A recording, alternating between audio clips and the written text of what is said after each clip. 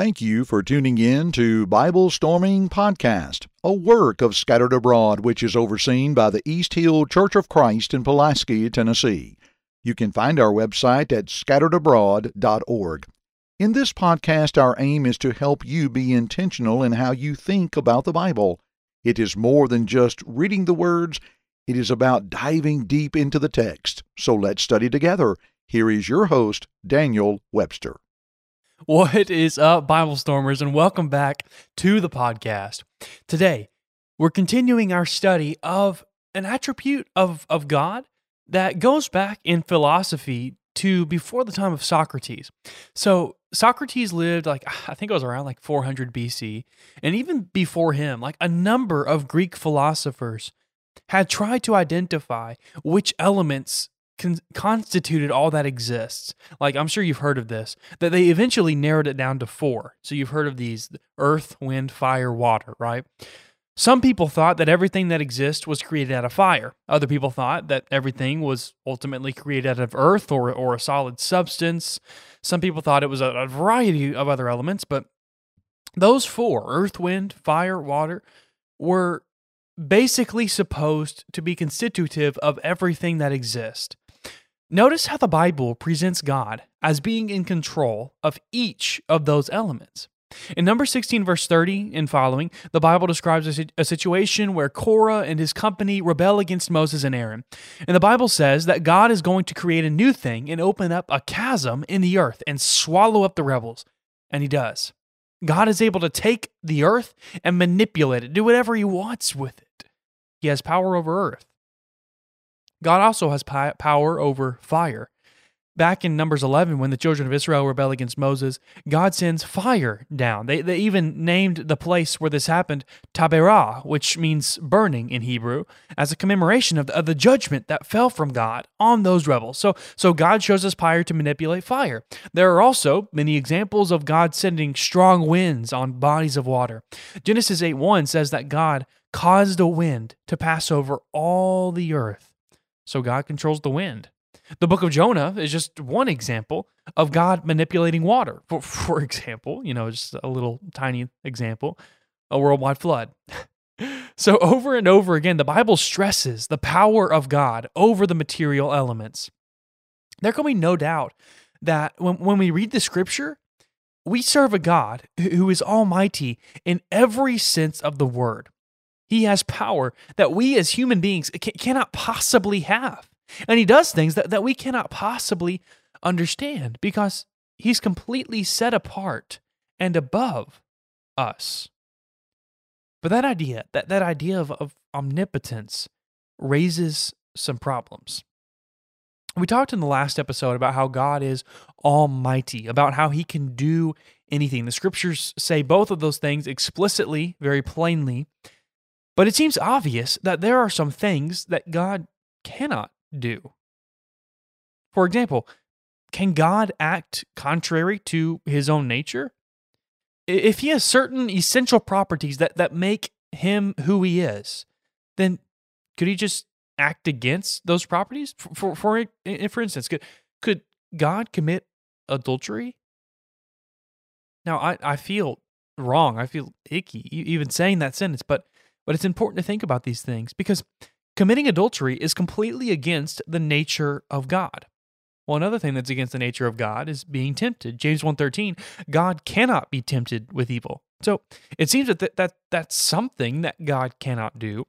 Hebrews 6:18 says that it's impossible for God to lie. Titus 1:2 says that God cannot lie. So,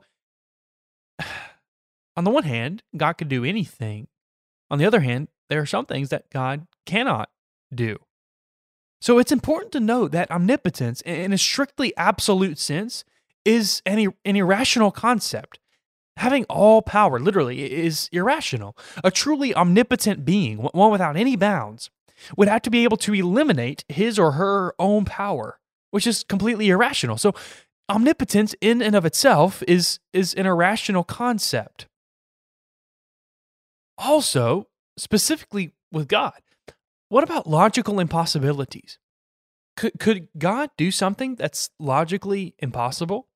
For example, could he have made it true that Jesus both came and died on the cross, and that he did not come and die on the cross? Could God make a round square? Could he create a married bachelor? I would argue that he cannot do any of those things. Why? Because those are not things at all. It's technically incoherent. It's illogical. It's irrational to call something that is logically impossible a thing at all. As philosopher Richard Swinburne said, a logically impossible event is not an event. Just as a dead person is not a person. It's something described by a form of words that purport, they try to describe an event, they seem like they describe an event, but do not describe anything. That it is conceivable to suppose what could occur, since the sentence that says that it occurred entails a contradiction. In other words, the words themselves are contradictory. It's not an actual thing. Now, this is a quote from C.S. Lewis, whom I love. C.S. Lewis was truly amazing in his thinking. Not that I agree with him on everything, of course, but he was a truly exceptional thinker. And this is kind of a long quote, and it has some long words in it, but it's really an amazing quote. So just hang in there, try to catch what it means. I know it's tough when you're listening just in an audio-only format, but just hang in there, try to catch what he's saying. C.S. Lewis said, "You may attribute miracles to him, to God, but not nonsense. This is no limit to his power. If you choose to say, God can give a creature free will and at the same time withhold free will from it, you have not succeeded in saying anything about God. Meaningless combinations of words do not suddenly acquire meaning simply because we prefix to them the two other words, God can. It remains true that all things are possible with God. The intrinsic impossibilities are not things, they're not entities. It is no more possible for God than for the weakest of his creatures to carry out both of two mutually exclusive alternatives, not because his power meets an obstacle, but because nonsense remains nonsense, even when we talk it about God." What a quote. What an ending there. Nonsense remains nonsense, even when we talk it about God. Now, that comes from C.S. Lewis's book, The Problem of Pain. I believe it's chapter 2, when he's beginning to connect the dots between omnipotence and omnibenevolence, or God's love for people. Really great book. But anyway, so that's where you can find that if you're looking for it. But even the atheist philosopher Nicholas Everett says, to say that something is logically impossible is precisely to exclude it from the realm of the doable. So to say that God cannot do what is logically impossible is not to say that his power is limited in any way. Now, that's an atheist that's saying that. That which is logically impossible is not something that's doable or that even exists. It's just an incoherent collection of words that pretends to describe an event or a thing or a thought, but logically speaking, it doesn't actually describe anything. There is no ability that can make those logical contradictions happen in reality. They're just contradictory combinations of words. There's no such thing as a round square.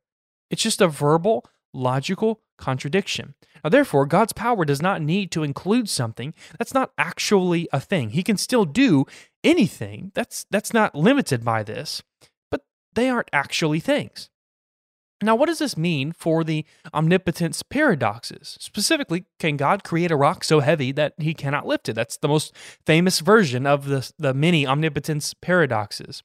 I think the answer is that just like the other things, that a round square is not a thing and then a married bachelor is not a thing, just like those, this is not a thing at all, really. Just like those, this merely represents a purely logical limit on God's power. And I would argue that logic is based in the nature of God himself. It's a reflection of his own essence and nature, and that God acts in logically consistent ways. And if we allow the Bible to define its terms and tell us what it means that God can do anything, then all the problems we just talked about can immediately vanish in a puff of logic. So here's a simplified biblical definition of omnipotence that I think is usable. Now, if you look in philosophical papers and stuff, omnipotence gets really complicated. The definitions of it are incredibly complicated. But this is a really simplified definition that I think is usable. God can bring about any state of affairs which is logically possible for anyone to bring about in that situation. Now, I get this definition from William Lane Craig, the philosopher. God can bring about any state of affairs which is logically possible for anyone to bring about in that situation. So if anyone in that situation will be capable of bringing about that state of affairs, then God is capable of bringing about that state of affairs. That means that God cannot create a married bachelor around square, a rock so heavy that he cannot lift it. He cannot do those things. Now, some people, known as absolutists, would define omnipotence in even broader terms. They would say that God can, in fact, create a rock so heavy that he cannot lift it. But I don't think this definition is wrong necessarily, but I don't think that it completely gets the whole picture. I think it turns a blind eye to the fact that there are some things God simply cannot do. Now, some of these are laid out explicitly in Scripture. He cannot be tempted. He cannot lie. Being omnipotent doesn't mean being unlimited in ability. It simply means having the ability to do anything that is logically possible for anyone to do. Now, how does that definition relate to the paradoxes that we talked about? Well, no one could bring about the state of affairs of God's acting contrary to his own nature. No one can make God commit adultery. God cannot commit adultery. That's simply logically impossible. So no one has that power.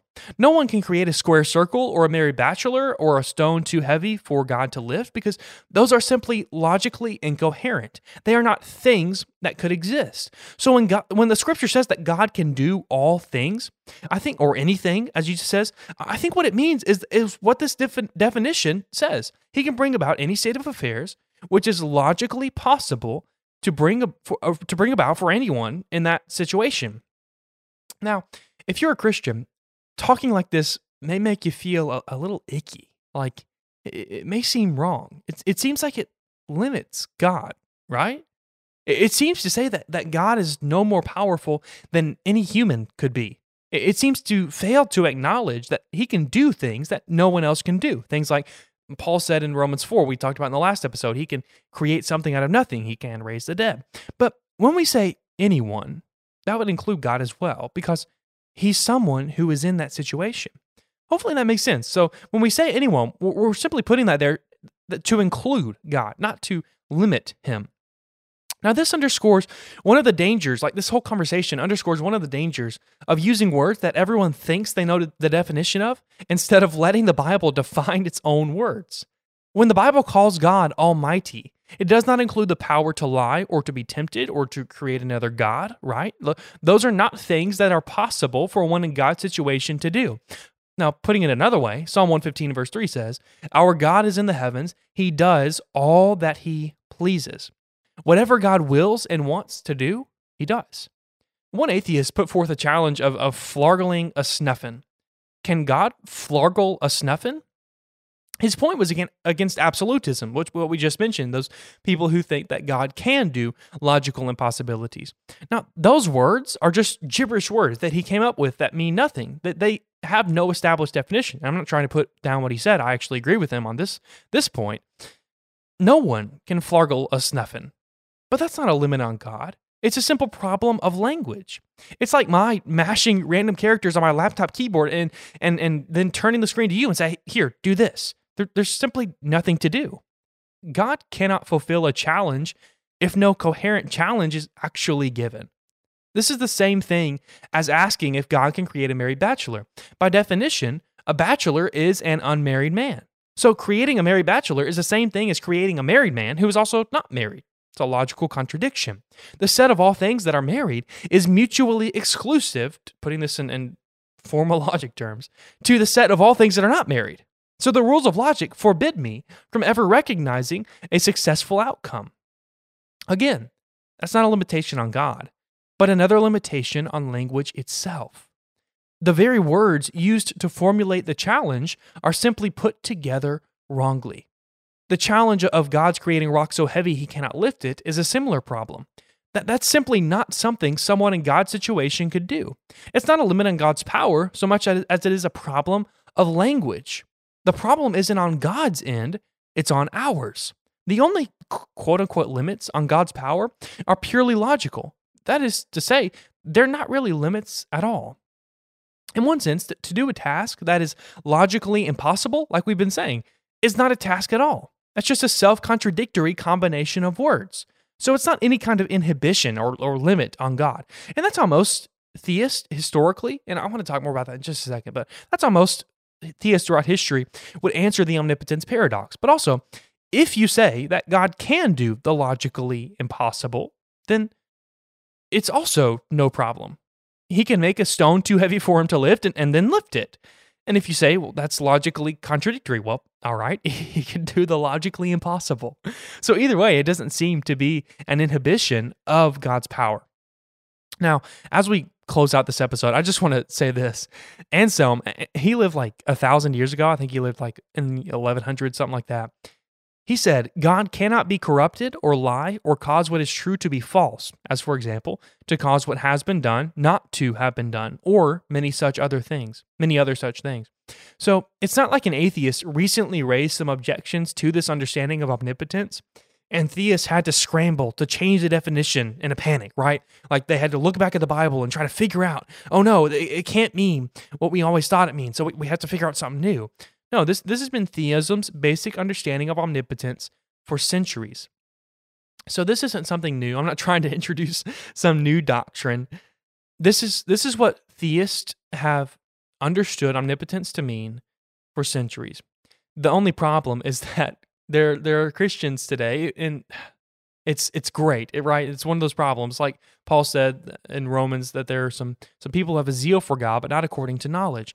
Now, it's very easy to do that, and I know I do that in so many areas, but especially in this area, it seems to happen a lot, where Christians that have a zeal for God, but not according to knowledge, they haven't actually thought through these problems, and they're confronted with this paradox, or with some version of the omnipotence paradox, and they don't know what to say.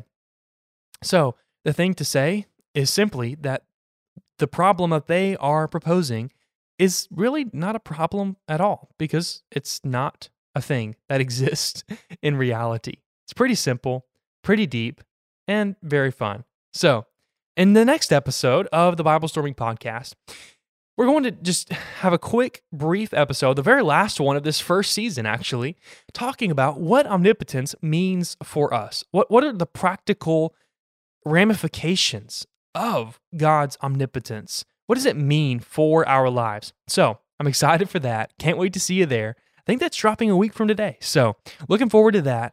And until then, keep on Bible storming. Thank you for listening to this podcast from the Scattered Abroad Network. If you would like to email us, you can do so at thescatteredabroadnetwork@gmail.com. That's thescatteredabroadnetwork@gmail.com. Remember, you can check the show notes below for all of our social media platform links. Also, don't forget that you can find us on all major podcast platforms, and please leave us a rating or review. We hope and pray that this has helped you grow closer to Christ even though we are scattered abroad. May God bless you.